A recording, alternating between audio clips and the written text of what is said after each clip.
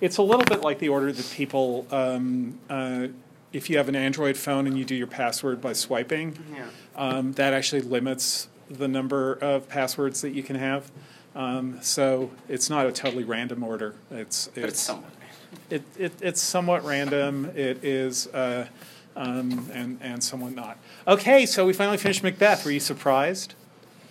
I'm surprised I finished it, but I wasn't surprised. Well, I'm sort of surprised because I remember reading it back in 10th grade. And for some reason I remember there being more conflict between Macbeth and Macduff. Mm-hmm. But when I went back through it, it just seemed quicker than I remembered it being. Yeah. If it's staged, did you watch it when you were in 10th grade? I watched the crappy one with I can't remember the name. It was like Shakespeare retold, and it was took place in the kitchen, telling me about. And it was weird. I mean, it followed the story basically to a T. But. Yeah. Well, usually when it's performed, the fight between Macbeth and Macduff takes some time. And that is when Macbeth says, lay on Macduff, and curse be he who first cries, hold enough. That's basically telling you that Shakespeare isn't going to say, let that fight end really quickly, hold enough.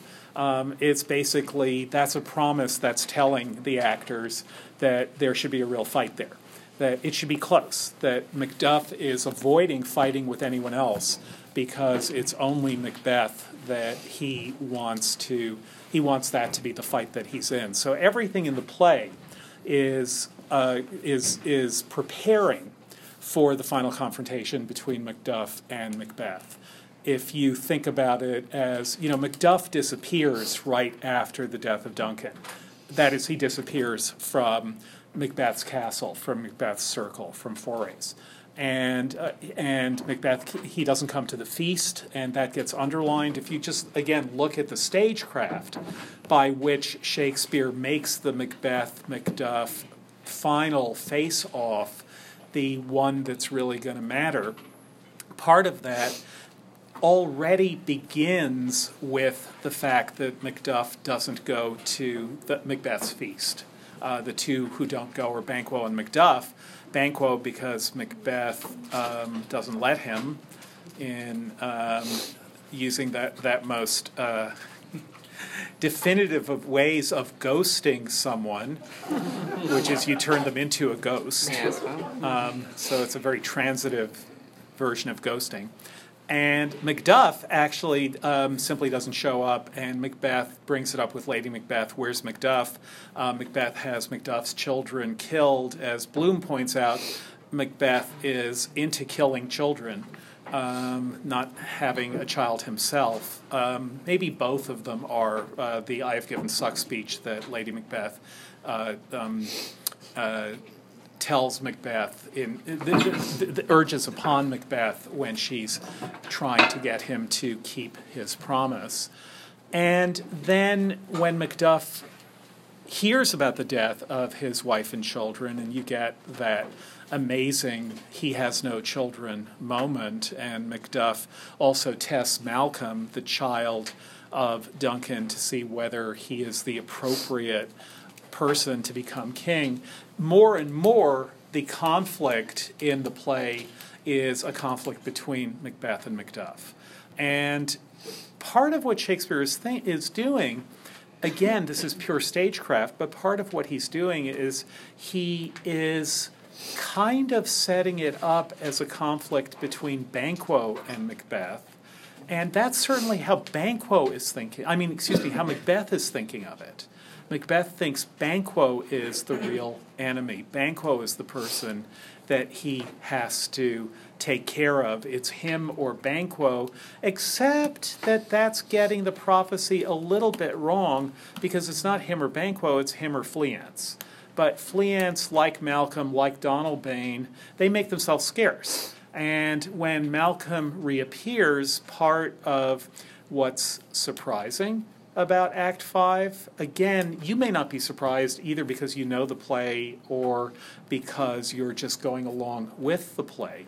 But part of what's surprising about Act 5 is that it's not a face-off between Malcolm and Macbeth. Macbeth vaguely belongs to, or peripherally, or at some extreme, belongs to the genre of revenge tragedies, where the way revenge, or revenge dramas. Someone give a quick definition of a revenge drama? It's an easy one. You can guess, yeah. I mean, like, it's a, like, drama, like, usually, especially in plays, where it's, like, all about, like, a character's, like, desire for revenge, often for something that happened before the play, but here it's within the play. Yeah, so before the play, you would have the death of Hamlet's father, and Hamlet taking revenge for the death of his father by killing Claudius. In Romeo and Juliet, the revenge is Romeo's on Tybalt, immediate revenge, Romeo's revenge on Tybalt for killing Mercutio, but then everyone else trying to get revenge on Romeo for killing Tybalt. So it can happen within the play as well.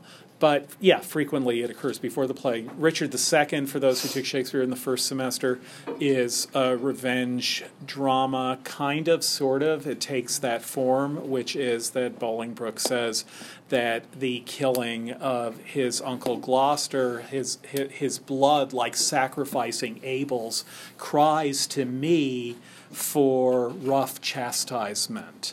That is, that I have to take revenge on the person who killed my uncle. So in Macbeth, Shakespeare's setting it up so that it will look like Malcolm and Donalbain will both want to take revenge on Macbeth for the killing of their father. And Malcolm certainly is leading the English forces, but it's interesting and surprising that we never see him fight. That is, that Malcolm is very much like, as you will see, like Octavius Caesar in Antony and Cleopatra. He is one of the military leaders, but not one who is involved in the fighting. And the person who does take revenge is not Malcolm for the death of his father, but Macduff for the death of his wife and children, for the death of all his pretty ones. And Macduff is absolutely determined that he is not going to fight against anyone but Macbeth. It doesn't work out that way, but that's his determination when he sees that's what he says to young Seward. So the perhaps somewhere behind that all is the fact that Malcolm and Donalbain are not going to be the solution to the problems of Scotland, that getting rid of Macbeth, that's really important, but setting up Fleance and his line rather than the line that derives from Duncan and from Duncan's father, Malcolm, setting up that line is the line that really matters. One thing to know is that Donalbain will eventually, this is not part of the play, but Shakespeare presumably knew this, Donalbain eventually kills Malcolm's son. So it's not like, yay, everything is restored and now there's a good line of kings in England. There isn't. In Scotland, things only get good after Fleance, who didn't really exist, so that's why he's such a good king. After Fleance and his line going to the edge of doom, that is all the way to James VI of Scotland, who is James I of England. That's when things settle down in Scotland. Did you want to say something? No, not yet. Okay. One thing, just an interesting historical footnote about James. Do people know what the term regnal number means? You can guess. Is it like Erdage number? No, but I'm glad you brought up the Erdage numbers. In a very, very, very, very vague way it is, but only in the vaguest of ways. Okay. Nicole. I was going to guess like maybe from the very first king ever before, since then, like the ordinal number that this king is. Yeah, so it's the ordinal number of a particular name. So for example, Queen Elizabeth II comes 400 years after Queen Elizabeth I. It's like the popes do it too. Yeah, and the popes do it too. Yeah. So John Paul II came right after John Paul I, but Francis, whatever he is, or Benedict. He's Francis the First. Yeah. He's Francis the First, yeah, but Benedict the 16th. No, I don't think he is Francis the First. He's I think the first Francis. Yes, no, that's not the same thing as Francis the First. This is the point. Okay, well he is Francis. He's Francis because he is the only Francis. Right. So if you watch Game of Thrones and it's Francis the First of his name, that's actually not something that is generally done. Usually the first is not called the first, but is simply called by their name. So Queen Elizabeth was Queen Elizabeth until, and that was the proper way of talking about her, until 1954, I think it was 1954, when Elizabeth II was crowned. And when Elizabeth II became ruler in England, that retroactively means, not really retroactively, but that means that we call Elizabeth I no longer simply Elizabeth, but Elizabeth I. Same with Francis. You don't call him Francis I because then you are predicting the future. And what you are saying is the second coming won't come while he's Pope, because there will be another Francis that comes after him, making him Francis I of more than one. And there may never be another Francis. If it turns out that Francis is a raving homicidal maniac, no other pope, we find this out about him sometime before another pope thinks about taking a name, no other pope is going to name himself, or one can dream herself, after. There once was a woman pope, by the way, but she was transgender and no one knew that she was biologically female.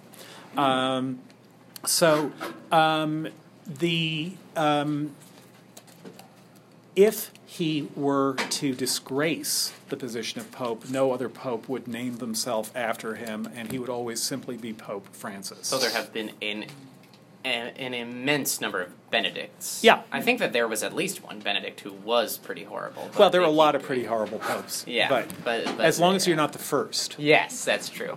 So the point is, James VI of Scotland did something unusual when he became King of England, which is that he had himself coronated. He called himself not King James of England, but King James I of England. And that was an unusual thing to do, I believe an unprecedented thing to do. That what you are doing is in naming himself, he is also doing something which you kind of don't want to do at the moment of naming, which is his name and his regnal number is an implication of his own death. That is, that as James I, the implication is there will be a James II after him. And that means that he will die. And we all know we're mortal, but still the moment of naming should not be, and generally isn't, the moment of insisting upon mortality. But by calling himself James I, what he is doing is he is saying, this isn't why he's doing it, I don't think, but what he's doing is he is acknowledging that there will be kings after him, that he too won't be king at the time of the second coming, at the time of the apocalypse. So in doing that, what it seems like he's doing two things. One is that he is saying, yes, I belong to a series of Jameses. I'm James VI of Scotland. I belong to a series of Jameses. And if you're James II, you're not doing the same thing. That is, Elizabeth II doesn't declare her own death by taking the name Elizabeth II. Her father, George VI, was it? that wasn't his real name. His given name was Albert, but he calls himself George. But he's one of a number, and it's backwards looking. Was it George VI? Do you remember? Yeah. Yeah. It's backwards looking. There were 5 of them before me. So I'm the 6th. That doesn't imply that there'll be any after me. The only number that implies someone coming after you is first. After that, all the other ordinals can be backward looking. But so now you get quantitative reasoning credit for this class. Just you can dream. So the backwards lookingness of the James VI, he's King of Scotland, he looks backwards. Then calling himself James I, though, that's forward-looking. James I of England, James VI of Scotland, that's forward-looking, but its forwardness is something like, I'm the legitimate king of England. The series of kings that go through James VI will now lap, you could say, themselves, and now we will have another series of kings coming after me. So when Macbeth sees in Act 4, he sees the vision of all the kings that will not be his descendants, but that look like Banquo, and that will carry it out to the edge of doom. The idea is that we have all the past kings, all the kings that the audience knows were king of Scotland. So we are seeing a prophecy in the 11th century that in the 17th century, the 11th century prophecy is one that the 17th century audience knows has come true. And now the 17th century audience is also seeing James I, who is the pivot or the transfer to the series of kings that are going to come after him. James II, and, well, that was it, really. Because do you know why James II was the last James? Does anyone know? He ruined the James name. Kind of, yeah. Yeah, a little. Not for everyone. There's still a chance. You never know what's going to happen in politics. Sorry? Revolution of 1688. Yes, because of the Glorious Revolution, as it's called. The Revolution of 1688. Nicole, you should know all about this, because it's what Absalom and Achitophel is about. Right. That is the face of somebody who does not know all about this. No, it has something to do with like Protestant and Catholic, and I think Pope, he was Catholic, right? Yeah, but Dryden was. Oh, Dryden was one of Dryden was also Catholic. Yes. And he was against the fact that they were preserving Protestantism in England by marrying like completely out of the royal family. Well, it was actually he was defending. He was defending James. So James II, after we talked about this before, after the English Revolution, when the king versus the king, the trial of the king versus the king, very unfair. Charles I is dethroned and beheaded. Then you get 12 years later, Charles II, his son, is restored to the throne of England. That's when Shakespeare plays start getting rewritten in the Restoration. Charles, the heir to Charles II was his younger brother James. James was Catholic, and the idea that there was going to be some more fussing in Britain or in the kingdom of England, Scotland, and Wales about whether it's going to be a Catholic or a Protestant country ended up being too much for those who had power. And in the Glorious Revolution, James was forced to abdicate. He also there was not very good military leadership on his part. He was forced to abdicate. And then Mary became Queen of England and married William of Orange. And then you had the reign of William and Mary, which is Protestant. So essentially England has been Protestant since Queen Elizabeth, but there was a moment when it looked like it might become Catholic, yeah. I mean, it is a little bit more complicated. Yes, it is. In theory, yes, England has been Protestant, but there was a king that like changed to Catholicism on his deathbed. There was like this one who did that. There's like we call it like there's a between.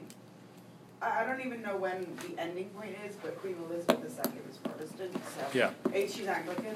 So we, but there's like a pendulum that just swings. Yeah, like majority of British history. and there's a movement called Anglo-Catholicism, which is an attempt to heal the breach between the Church of England and the Church of Rome. And T.S. Eliot was an Anglo-Catholic. Wasn't it a king that actually caused the Reformation? Henry VIII. In England, yeah. Yeah. Well, no, Martin Luther was the guy. Yeah, well, yes, he had 95 reasons why fuck the church. Yeah, but Henry VIII, because he wanted to divorce his first wife, decided that let's change the religion of the entire country just so I can divorce my wife. Yeah. And that is what. I mean, that's what I do. I don't know about you. Yeah. Got to divorce my wife? Well. No, he was able to annul the marriage with his first wife. It was Anne Boleyn.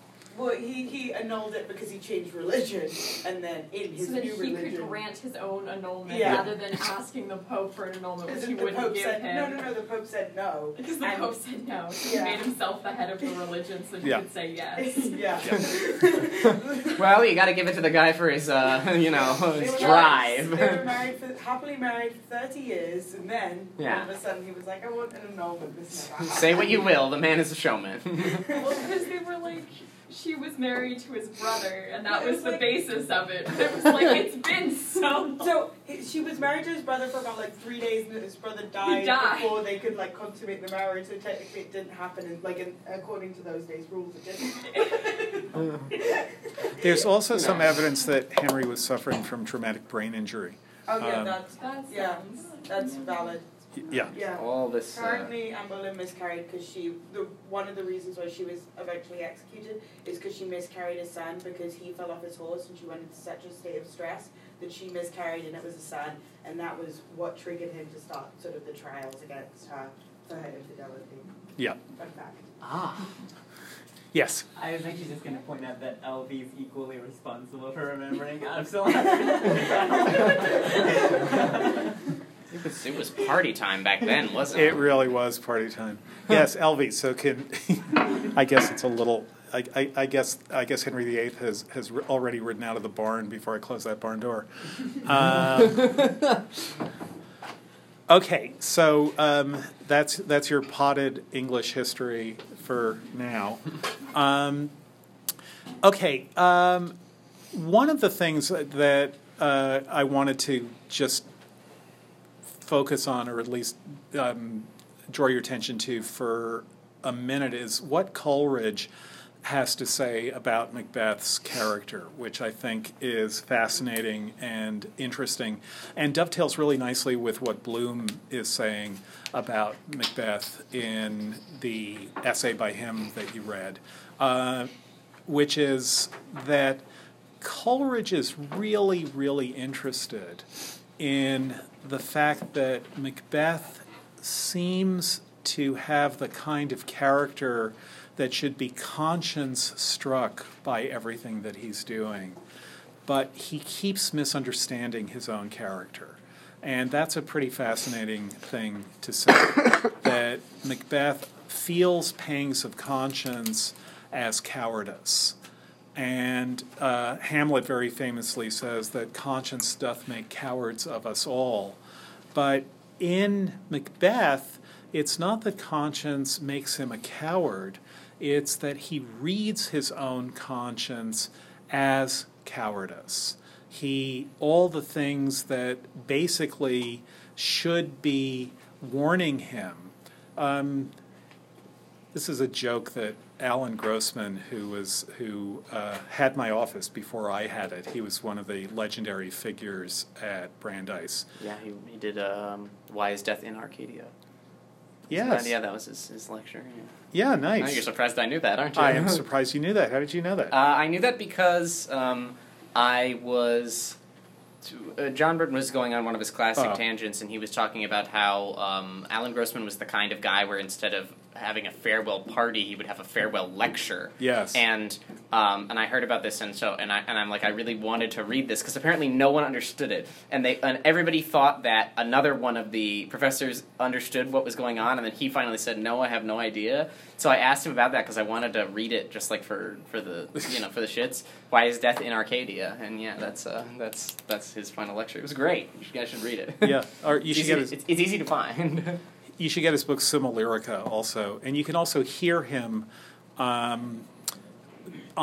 he's a little bit hard to find on the web, but he was an amazing lecturer. He had this extraordinary charisma about him, and he was much imitated for many years because of his charismatic style of lecturing. He spoke with a bass baritone, and he was very plosive in what he said.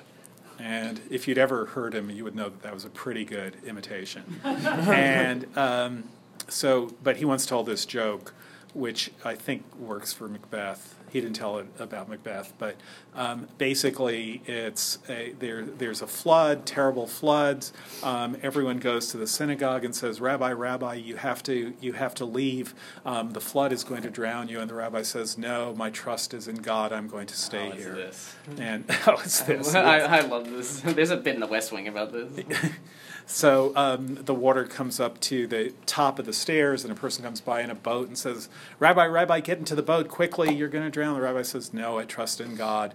The water goes up to the second floor. The rabbi's looking at out of the cupola window.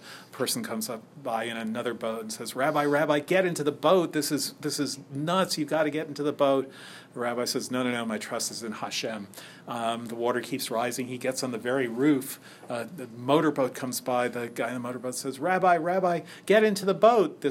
You might think Philip Pullman is thinking about this in La Belle Sauvage. Anyhow, Rabbi, get into the boat.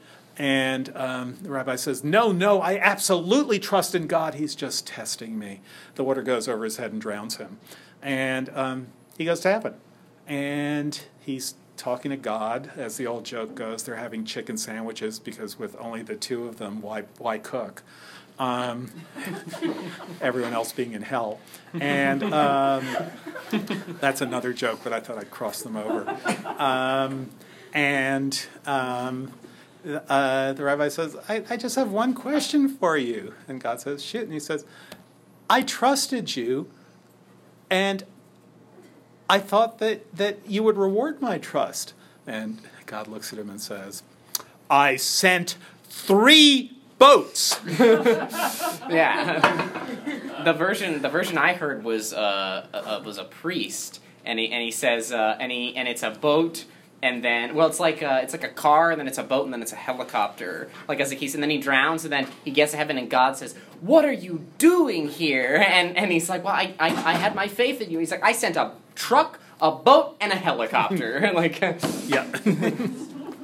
So that is essentially Coleridge's reading of Macbeth, that he keeps getting pangs of conscience, and he keeps mistaking those pangs of conscience as cowardice. And the way he responds to pangs of conscience, the response should be something like, this is the wrong thing. It goes against my conscience, the way it goes against Laertes to fight against Hamlet. He almost doesn't want to do it. So with Macbeth, it goes against his conscience, but he doesn't recognize his feelings as conscience. What he thinks of them as being is fear of the supernatural, fear of ghosts, fear of mystery. Yeah. Could it be that Lady Macbeth kind of trains Macbeth to read his conscience as cowardice, because he does initially say those things about how wrong it would be to kill Duncan? Yeah. So, or it could be that he's specifically asking her because he wants someone to convince him that his conscience is cowardice. Okay, nice. Yeah, it's clear that the reason we have that speech, which is if it were done when 'tis done speech, it's clear that he regards the murder of Duncan as wrong. and the the violation of the laws of hospitality is just the wrong thing to do. But it's also clear that he turns that, even in that speech, you can see him turning it into fear. Fear of punishment, fear of what will happen to him. You could even say fear of his own conscience. But in a sense, if you fear your own conscience, it's because you're misreading what it means to have a conscience. You're misreading what you're thinking of your conscience as something, well, really in a Freudian way, as something within you that is not you and that is only there to punish you. You're thinking of your conscience as Jiminy Cricket. And that is actually what Freud says about conscience, that the superego, which is for Freud more or less equivalent to conscience, is Freud actually calls it barbaric, that the superego is a barbaric part of the mind, making you feel bad about stuff you just shouldn't feel bad about, making you always feel guilty when you shouldn't be feeling guilty. Macbeth may see his own conscience that way, as something that's not him. And in theology, were any of you brought up Catholic? So do you guys know have you talked about the difference between repentance and remorse? It's sometimes also, so can you describe it? So as I remember it, repentance is the aspirational one. So repentance is, I think literally it means like to turn around or something, and so it means like that you both are sorry for what you did and you vowed never to do it again. Mm-hmm. Versus remorse is just like, oh, I'm really sorry I did that, but I'm probably going to do it next week too. Like, and so like you can have remorse and not be repentant, but you can't have repentance without remorse. Okay, nice. It's also, Cassie, do you want to add anything to that? No. Okay. Yeah. And it also requires, you have to do something to make up for what you did. So when you go and confess, you express your remorse and you list all the sins that you committed, and then the priest gives you, 5 Hail Marys, whatever, and you have to go do them. Which is your penance. Yeah. Yeah. It's not repentance if you don't then do something to make up for it. Right, yeah. Jillian. What is a Hail Mary? I actually have never known that either. It's a prayer. Thing, but in this context, it's a prayer. But that's why it's called, because it's a prayer, so that the Hail Mary Like throw. a specific prayer? Yes. Yes. Hail Mary. Full of grace, the Lord is with thee. Blessed art thou among women, and blessed is the fruit of thy womb, Jesus. Holy Mary, Mother of God, pray for us sinners now and at the hour of our death. Amen. You can do that 5 times? Well, it depends Somebody. on what the That priest was tells great. you. Yeah, yeah. Sometimes you have to do like a million of, not literally a million, but like, so sometimes they'll be like, say 2 Hail Marys and 2 Our Fathers, and sometimes they'll be like, say 20 Hail Marys and like, go tell your teacher that you're sorry. Yeah, I think that like they like to not just give you prayers to say. Like if it's like a good priest, it won't be just like do this rote memorization thing. It's like you have to do something constructive to make up for the fact that you did something wrong. So like apologizing to someone or like trying to do a good deed or something like that. I think that it like traditionally for a very long time was almost always just like go say a rosary, which is very boring. But like it isn't really supposed to be. That's like not the point. The point isn't like participating in a rote act. It's participating in like an act of repentance. It's like a visible sign of the fact that you're sorry. It's not just like empty words. I honestly just hoped that they would just like pick it randomly. Like you're just like, Father, I've murdered someone. Ah, of course. 3 Hail Marys and go say sorry to your teacher. It's meant to be like a reflection kind of thing and like a make up for it. Of course it is, but You're also supposed to mean it. Yeah. That's true. You're not supposed to say it by rote. Yeah. So Claudius is remorseful, but not repentant. Good. Repentant. Okay. Repentant. Yes. So the other just so you know, the parallel vocabulary, it's making the same distinction, is between what's called attrition and contrition. So attrition is you feel bad. And it's, just in everyday life, what attrition means is for something to be rubbed away, you can get a friction burn on for something, and that's attrition. And what it means is that it's like an open sore, and that's the equivalent of remorse. Contrition means what we mean by it, which is that you're contrite. So repent literally means to rethink and to think again about what you've done. Remorse, anyone know what it literally means? Anyone take French? I think you take German. I'm joking. Does it have a similar root word to morose, like that kind of morse? Yeah, sort of. Yeah. Okay. Relive? No. Because I know morse in Latin has connotations to death. No.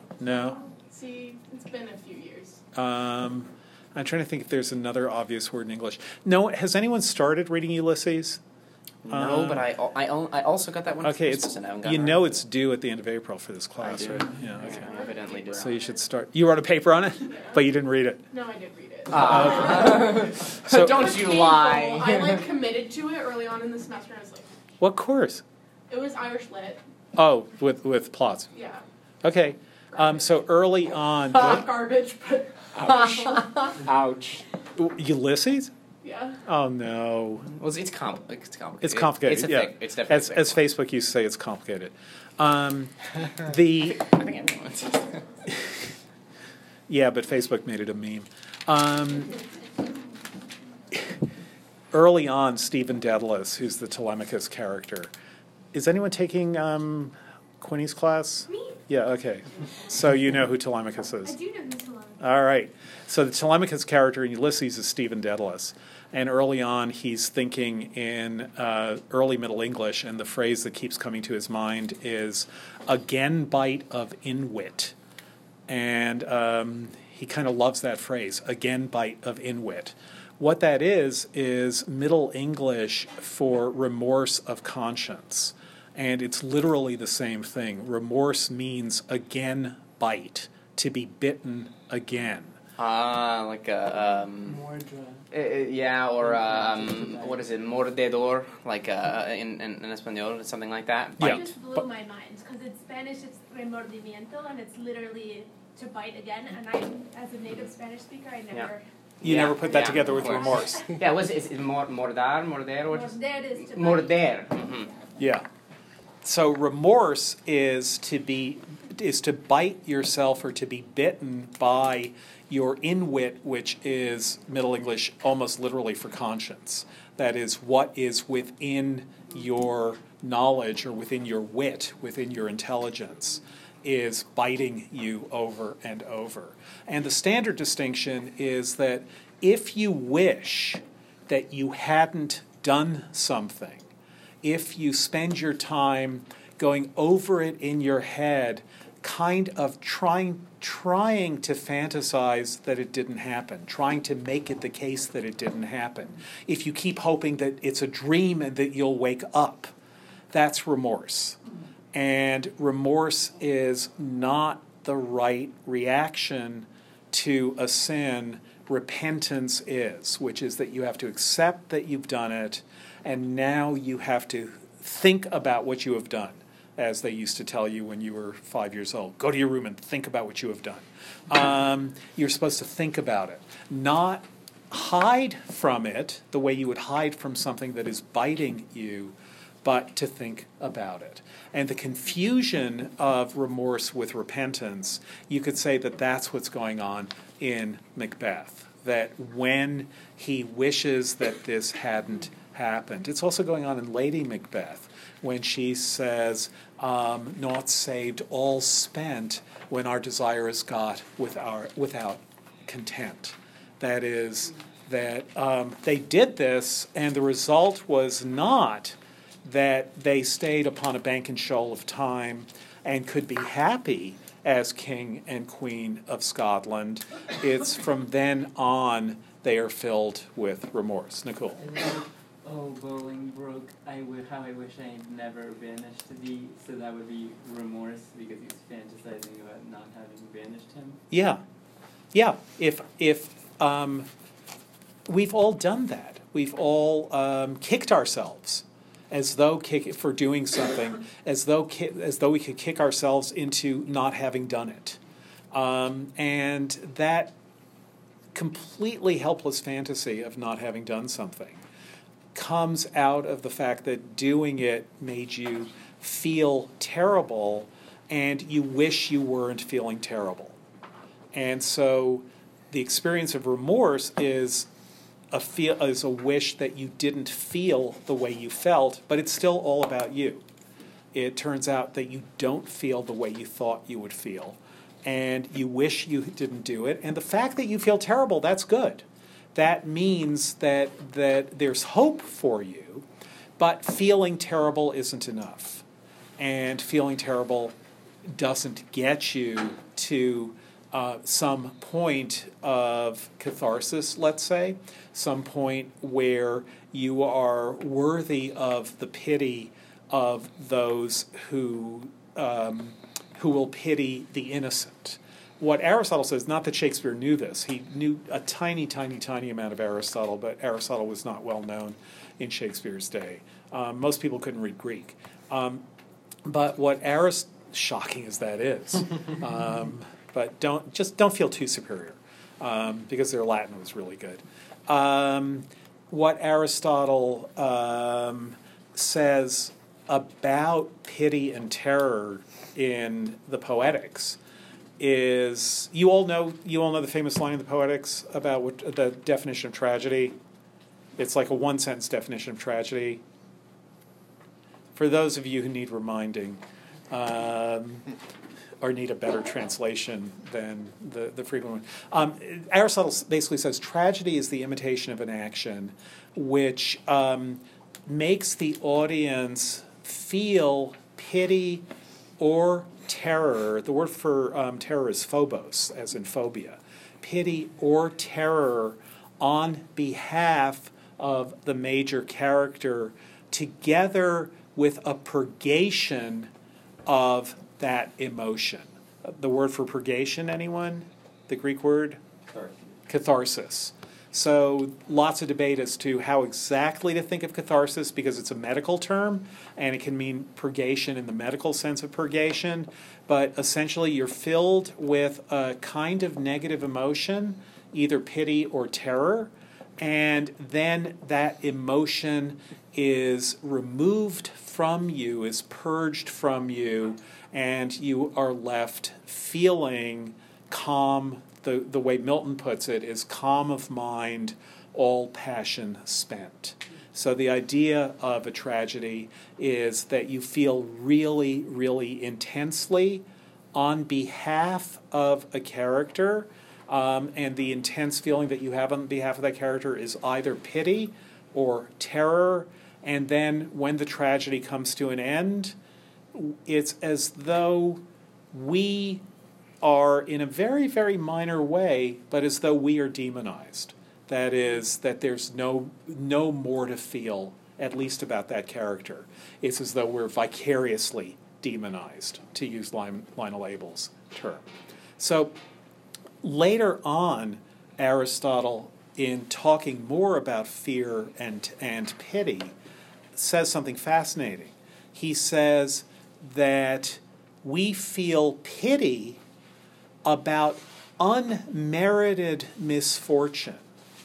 So if we see a character who is experiencing unmerited misfortune, that is, we see something happening to an innocent, then the audience's attitude towards that character, emotional experience of that character, is one of pity.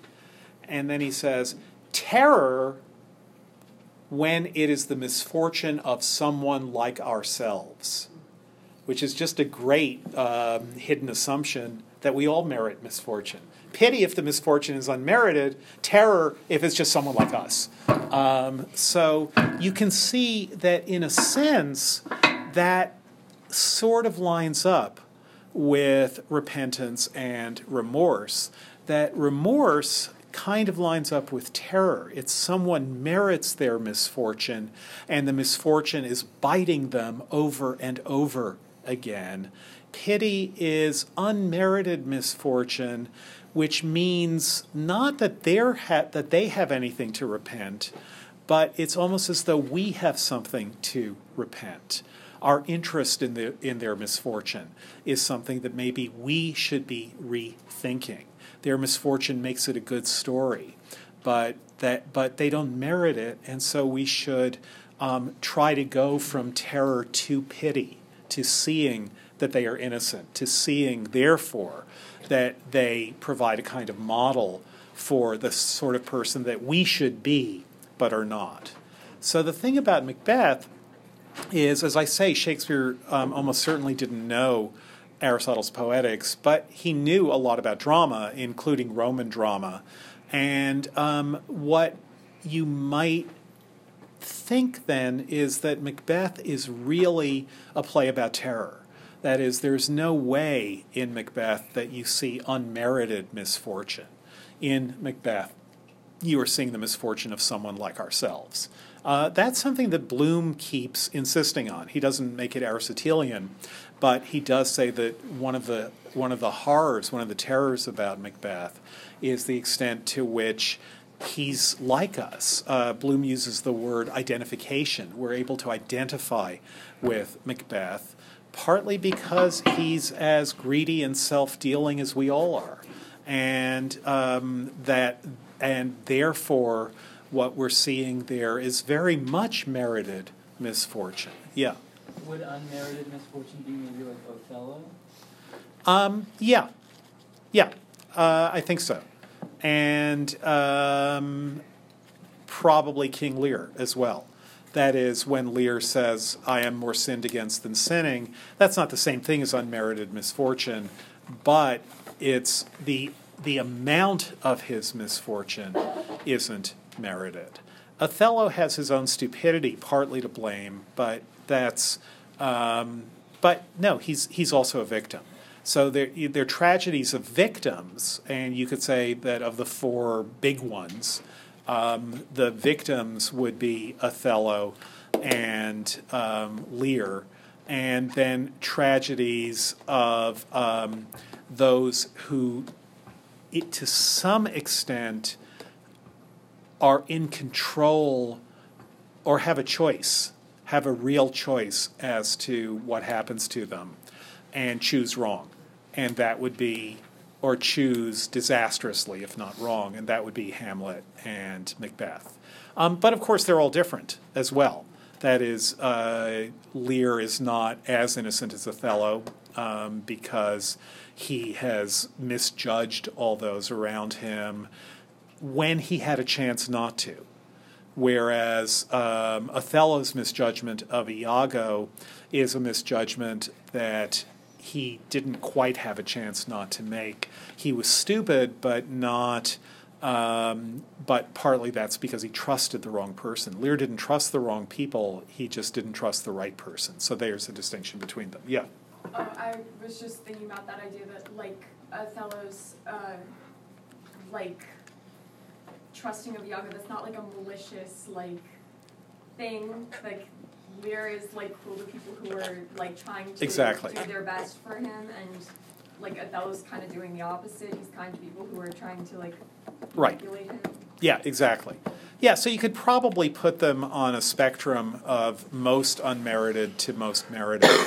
And of the big four, Othello would be the most unmerited, at least until the end, and Macbeth would be the most merited misfortune. So, and Othello, he's talking to Iago and he's asking for pity. Oh, the pity of it, Iago. Oh, the pity, he says. Lear says of himself as well, he asks for pity. He says, I should even die of pity to see another such. That is, if I saw someone who is experiencing what I'm experiencing, I would die of pity for them. Yeah. Oh, just on the lines of Macbeth being someone we could identify with, I think Malcolm's speech is kind of interesting, where he sort of talks about how he would not want to be king, because if he were king, he'd just kind of be as bad as Macbeth. Yeah. Yes. Actualizes what you're saying in that speech. Right. So Malcolm is at least showing what it would be like to identify with Macbeth. He then denies that he has any of those feelings, but he is showing what it would be like, that Macbeth would just be a piker compared to me. Yeah. So I think that's right.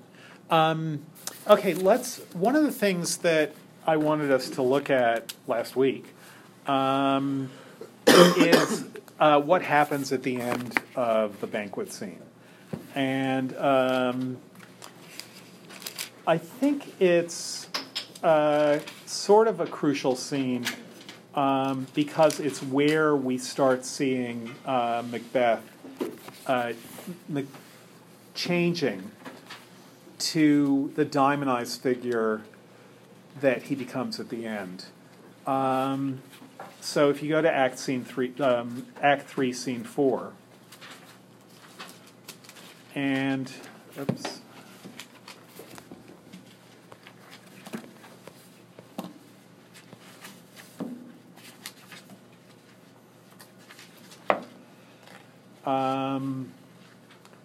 Let's just start at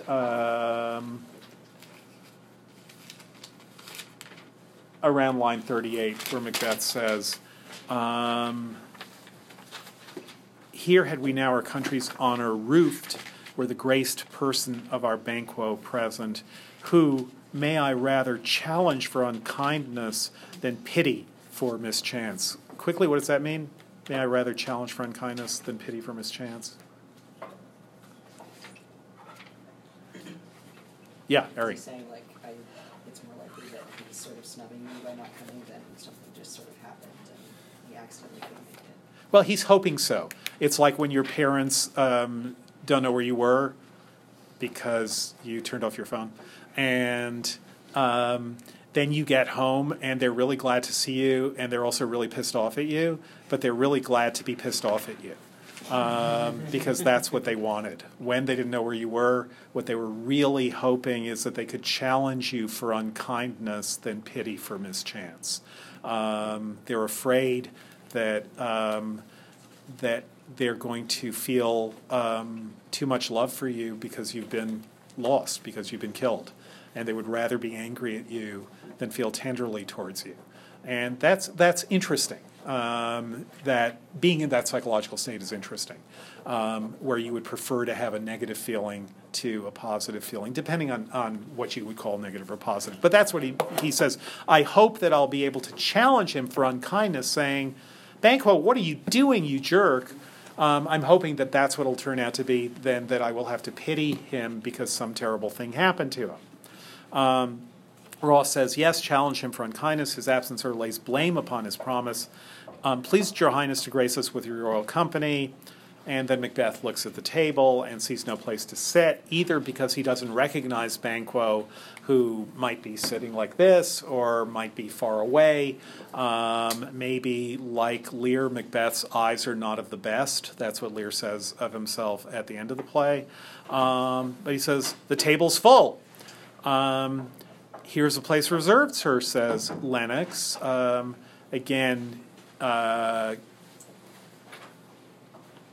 Lennox. Where? Here, my good lord. What's it that moves your highness? So that's an implicit stage direction, right? Everyone gets that? That's what Shakespeare is doing. What is it that moves your highness means implicit stage direction. Macbeth looks moved. How does he look moved? He looks horrified. And then, which of you have done this? Interesting question. What does he think is going on when he says, which of you have done this? That there's some kind of trick that they're pulling on him. Or at least that's what I get out of that. Yeah, it has to be some kind of trick, which means he has to think that it's Banquo in disguise, or maybe a papier-mâché Banquo. But somebody disguising themselves as Banquo? Yeah.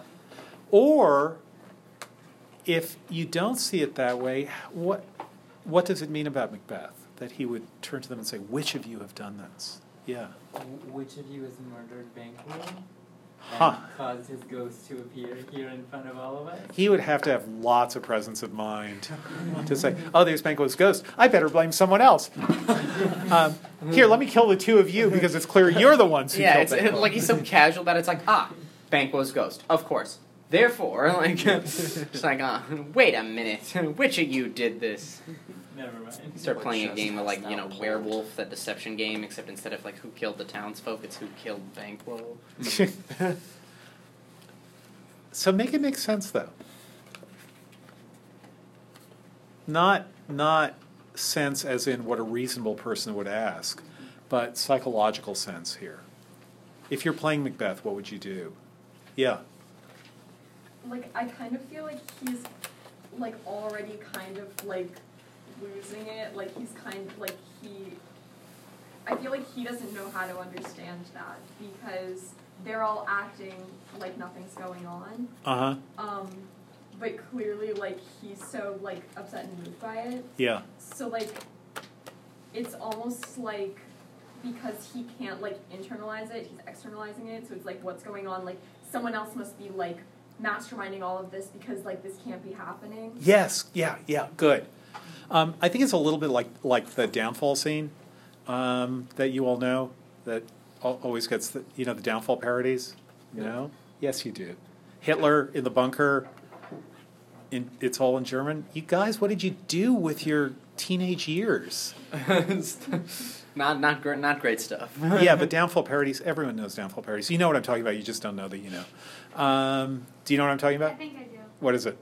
I don't want to say because I'm afraid I'm wrong. But Okay, it's Hitler in his. It's about a 5-minute scene of Hitler in his bunker in a German movie called Downfall, in which he's learning that there's no more defense of Berlin. Yeah, we know about this. It's the 9999999. That when he does. Das war ein Befehl. That was an order. That. And then he takes off his glasses. Now if you don't know this, you're uncultured. But but it was. But that is no. I don't think anyone knows the title like of that because it is a meme, so nobody knows where it's from. All right, it's a Downfall parody. It's from a movie called Downfall.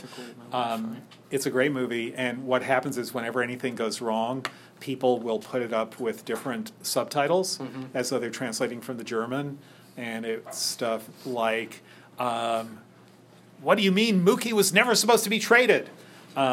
Instead of Berlin was supposed to be defended. Or my favorite variants of that are when the answer to one of these problems is the number 9, and they just put the actual, like the one part of it where he does that. Yeah. We just appreciate that you put meme and cultured in the same sentence. Well, it's okay. The use of the word uncultured was a meme in and of itself, but and on the internet when we say that it means like you don't know something that's very widespread. And that was fairly widespread. Not in the last like 3 years or whatever, but it was around for many years. It was. You can look it up. Like it is. I'm not lying. If I can say, dank. Not as bad as my father, but not that much better. It's a dank meme. So it's a thank you meme. Okay. Not to digress, because you know that I hate digression. Oh, yes. This is what that parody is when Hitler finds out that he's lost everything. But what he does when he finds out that he's lost everything is Bruno Ganz plays Hitler, and he does a really good job there. Is on the one hand, he is the lowest and most dejected thing in the world. That is, he's been completely destroyed. And on the other hand, he is still used to being the dictator. And so even though he has lost all his power, what he's just found out is that he's doomed, that he's finished. Even though he's lost everything, he is still using the tone or the attitude of someone who has absolute power. And I think that that's what you're getting in this moment in Macbeth. Which of you have done this? What that essentially means is that's paranoid. He sees Banquo's ghost, and his question is a paranoid question where the paranoia is about everyone who's there. It's as though they are in control of the punishment, of the horror that Macbeth is going through. They have done this to him. And so I think what's amazing about that line is that its content is one in which Macbeth's paranoia is total, and we've seen his paranoia before. Macbeth hath murdered sleep. Methought I heard one saying, sleep no more. But now that paranoia extends to the people that he has complete and arbitrary power over. And they've done this to him, and in a way that is supernatural, and that means that he has no possible defense or power of his own. And yet, the tone that he takes is the tone of the king, the absolutist tone of the king, who is looking at them not with fear but with fury. So that combination of paranoia and fury, thank goodness we don't live in a time when you see that in a chief executive anymore. But that combination of paranoia and fury, Macbeth is really at a tipping point there between absolute fear, if paranoia completely wins out, and absolute fury, if fury wins out. Yeah, Cassie. I actually think, thinking along those lines, that Nicole's reading of it that he mentioned is sort of not as preposterous as we treated it as a moment ago. I think that obviously he isn't literally looking for somebody else to blame. Like, I don't think that he's making the literal leap from, like, oh, I see Banquo's ghost, so someone killed Banquo, so who killed Banquo? But I do think that subconsciously there is an element of that, like, dialogue going on for him, because there is an interesting, like, change from the murder of Duncan to the other murders that Macbeth is responsible for. Yes, good. Where he kills Duncan. Like, he knows that he did it. He, like, has blood on his hands, like, in a very literal way. But after that, every time he kills, like, when he kills Banquo and tries to kill Fleance, when he kills, like, the rest of the Macduffs who are not Macduff, he, like, sends other people to do it and tries to, in those conversations, convince those other people that they have a reason to do it that isn't just that the king told them that they had to.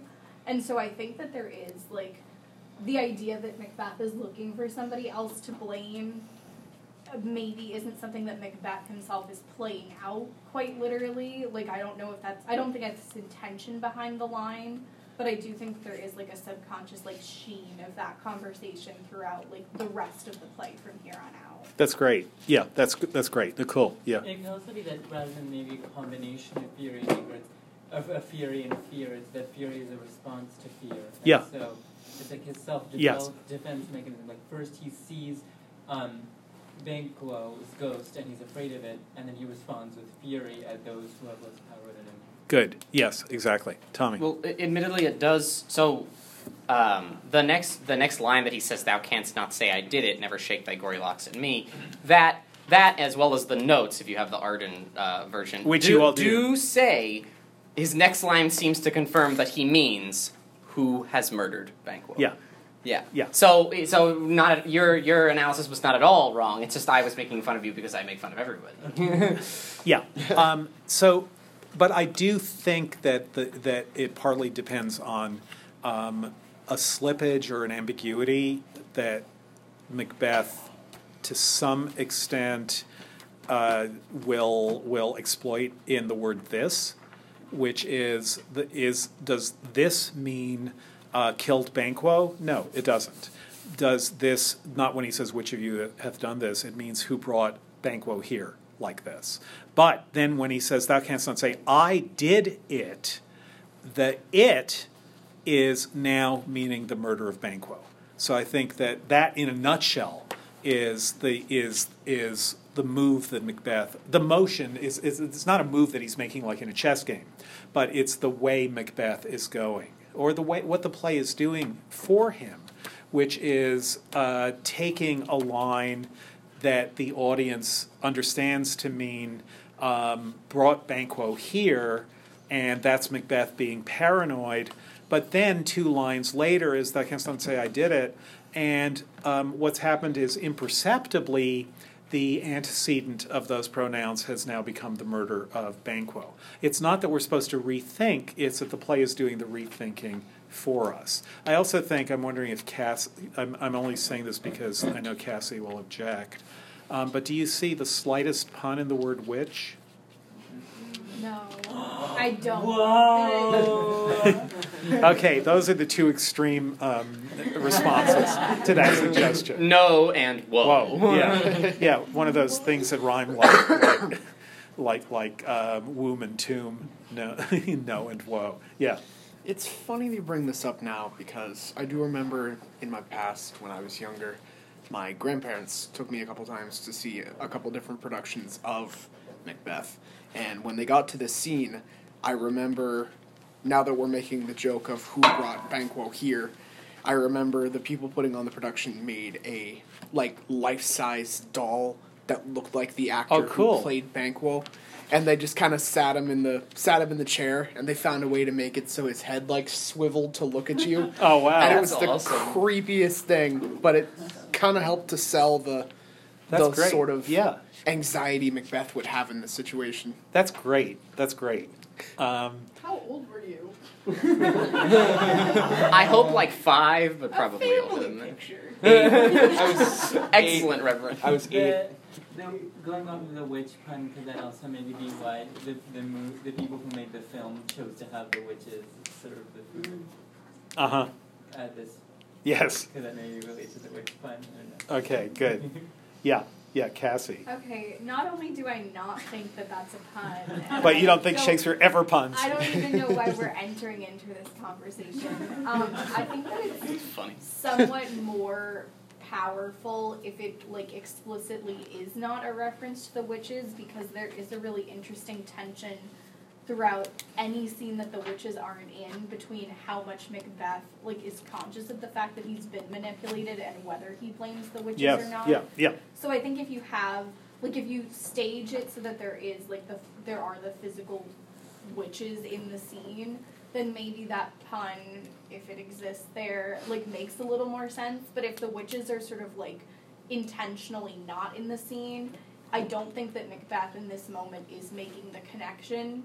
I think that he waffles between being very convinced that he's been the victim of these supernatural forces, and the other extreme, which is not acknowledging that the witches are anything other than just telling him things he already knows. And I think that he's closer to the telling it's not the witches exerting an influence over him. It's just the way that things were going to go, and this is all on him, and he's having a very human and grounded experience of it. Yeah, so what I would say is if there's a subliminal pun, and part of what I think is always going on in Shakespeare is that Shakespeare is really, really good at, as for example in the slippage from this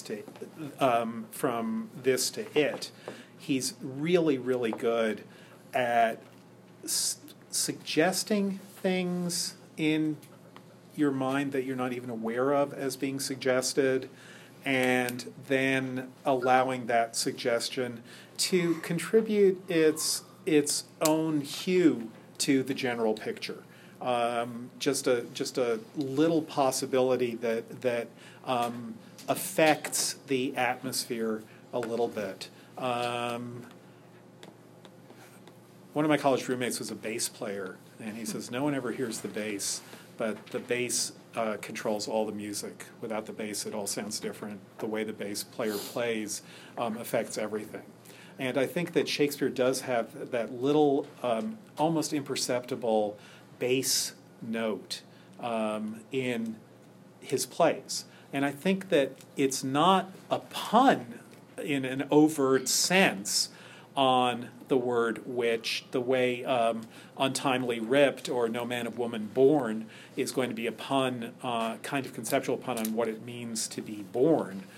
But that if we hear the word witch, not even thinking of W-I-T-C-H, then it's as though Macbeth's paranoia is everyone around me is like the witches. Not the witches as opposed to other people, but all of you are in the same relation to me that the witches are, and that I thought was limited to the witches.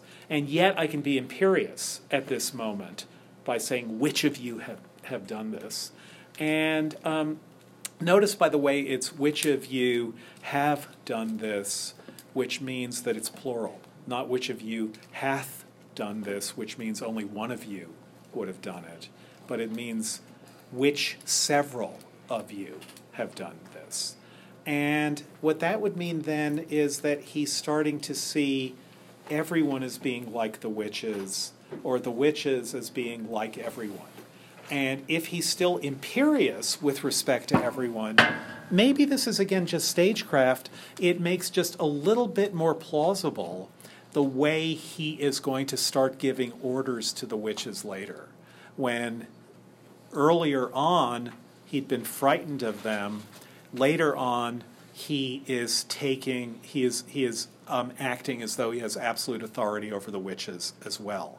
And that's part of his diamondization, is he stops being afraid of the witches. He starts making demands rather than requests. And that's really a pretty powerful transformation within him. Yeah. Do you know about Carl Jung's archetype, the trickster? Mm-hmm. Yeah. Would you say that the witches are that? Oh yeah. Yeah. I mean, they're not the best tricksters in Shakespeare, but they're like outside of it, and they're causing this provocation for the purpose of. Yeah, and they are tricking, and they declare themselves as tricksters. That is that though his bark cannot be lost, yet it may be tempest tossed. Mm-hmm. That is that they don't have the power to make things happen, but they do have the power to manipulate others. Yeah. He also feels, at the same time that he's feeling authority over the witches, he also starts feeling independent from Lady Macbeth, too. Yes. So. Yeah. So then he turns to Banquo and says, "Thou canst not say I did it, never shake thy gory locks at me." And everyone thinks, boy, he's acting really, really weird. And then Lady Macbeth says, "Sit, worthy friends, my lord is often thus, and hath been from his youth." That's true. We know that that's true. How do we know it's true? That Macbeth has these moments of rapture or of fits? Yeah. Like he has them even before he's committed any murders. He does this like even before he's killed Duncan. Mm-hmm. Yeah, and in particular, after when he and Banquo see the witches, and then he's soliloquizing to himself, or he's having lots of asides off stage, and like for the first time ever in Shakespeare, someone notices that a character is off having an aside, and Banquo says, "Look how he's rapt." And what happens is that is part of Macbeth's character, is that he gets lost in his own thinking. And what Bloom points out is that one of the things that's interesting about him is that Macbeth's thinking is not intellectually powerful.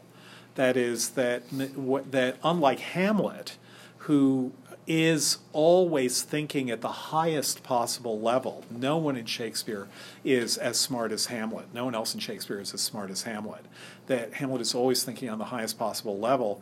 Macbeth is just as much in his own head as Hamlet is, but not thinking abstractly, but rather thinking phantasmagorically, is the way Bloom puts it. And here's an example where the phantasmagoria is actually occurring on stage, and then Lady Macbeth says to him, "Are you a man?" again. Macbeth, "I and a bold one that dare look on that which might appall the devil." There's that word appall that Cavell likes so much and that Macbeth uses several times. That is another moment of Macbeth's becoming diamondized. Yes, I'm a man. Earlier he had said, what about being a man? I dare do all. Anyone? Famous lines? You know these. What becomes a man, he who does more is not a man. Yeah. I dare do all that doth become a man, who dares do more is none. And that is also a famous ambiguity. Do people now remember that line? Macbeth says, Lady Macbeth says, be a man, and he says, I dare do all that may become a man, who dares do more is none.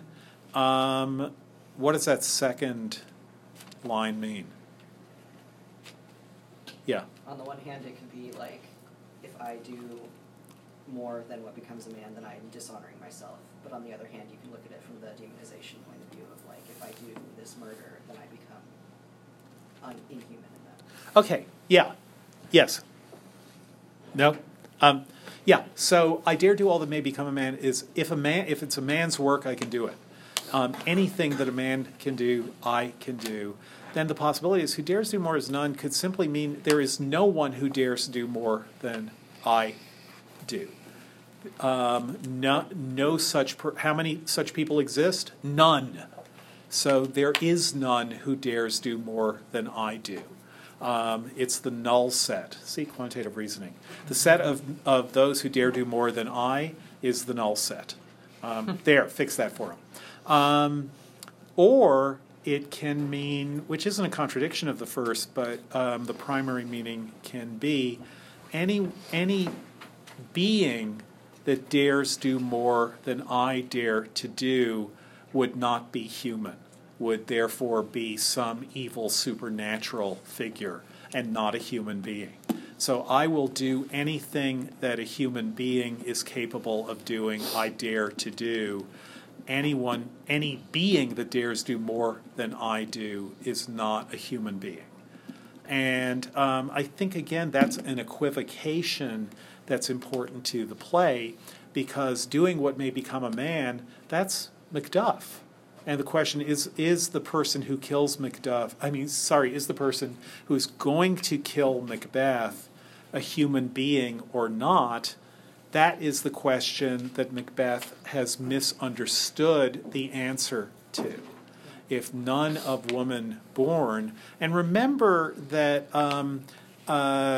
if you read the footnote, at least remember this, that the idea of calling human beings those who are born of women, that's from Matthew. That is the description of John the Baptist. Did people read this footnote?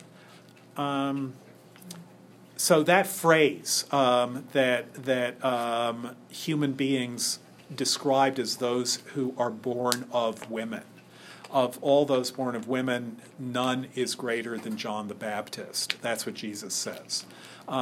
So there in the Bible, the phrase means all human beings. Jesus is not saying, Julius Caesar might be greater than John the Baptist, because after all, what he means there is what Macbeth takes the witches to mean. No natural person, no human being can touch me. And then it turns out that the equivocation is, no, it's simply no human being who had a vaginal delivery can touch you. Yes, it would have been far less eloquent if they had put it that way. Yeah. But notice the way the Spirit puts it in Act 4 is in a couplet, laugh to scorn the power of man, for none of woman born can harm thee. And that's a hint that the word born really matters. But when Macbeth paraphrases that couplet, he says, no man that's born of woman. And so he misremembers later on in Act 5, he misremembers what he's been told. He then gets it right. So he says it right once and wrong once. But again, the idea is, are there human beings who dare do more? Is that an open question for Macbeth, to which he's answering, no, there aren't? Or is there something that can go farther and still be human than as far as he thought humans could go? I'm putting this badly, and I know you guys got to run, but just to tell you that clock is fast. If he says who dares do more is none, he's making a claim. And if the claim is no human being dares do more than I do, that's a defeasible claim, as we lawyers say, which is to say, no, it might turn out there is a human being who dares do more than you do, just as there's a human being who's greater than John the Baptist, namely Jesus himself. So there is a human being. So he's saying there's no human being who dares do more than I can, but he could be wrong. If he's saying the very fact that someone dares to do more proves that they're not human, he's saying something else. With Macduff, he is wrongly thinking that he has a way of describing all human beings, and who will kill me is none, he might say, because anyone of woman born won't be able to kill me. But he's wrong because that's a defeasible claim. Someone who is a human being can kill him.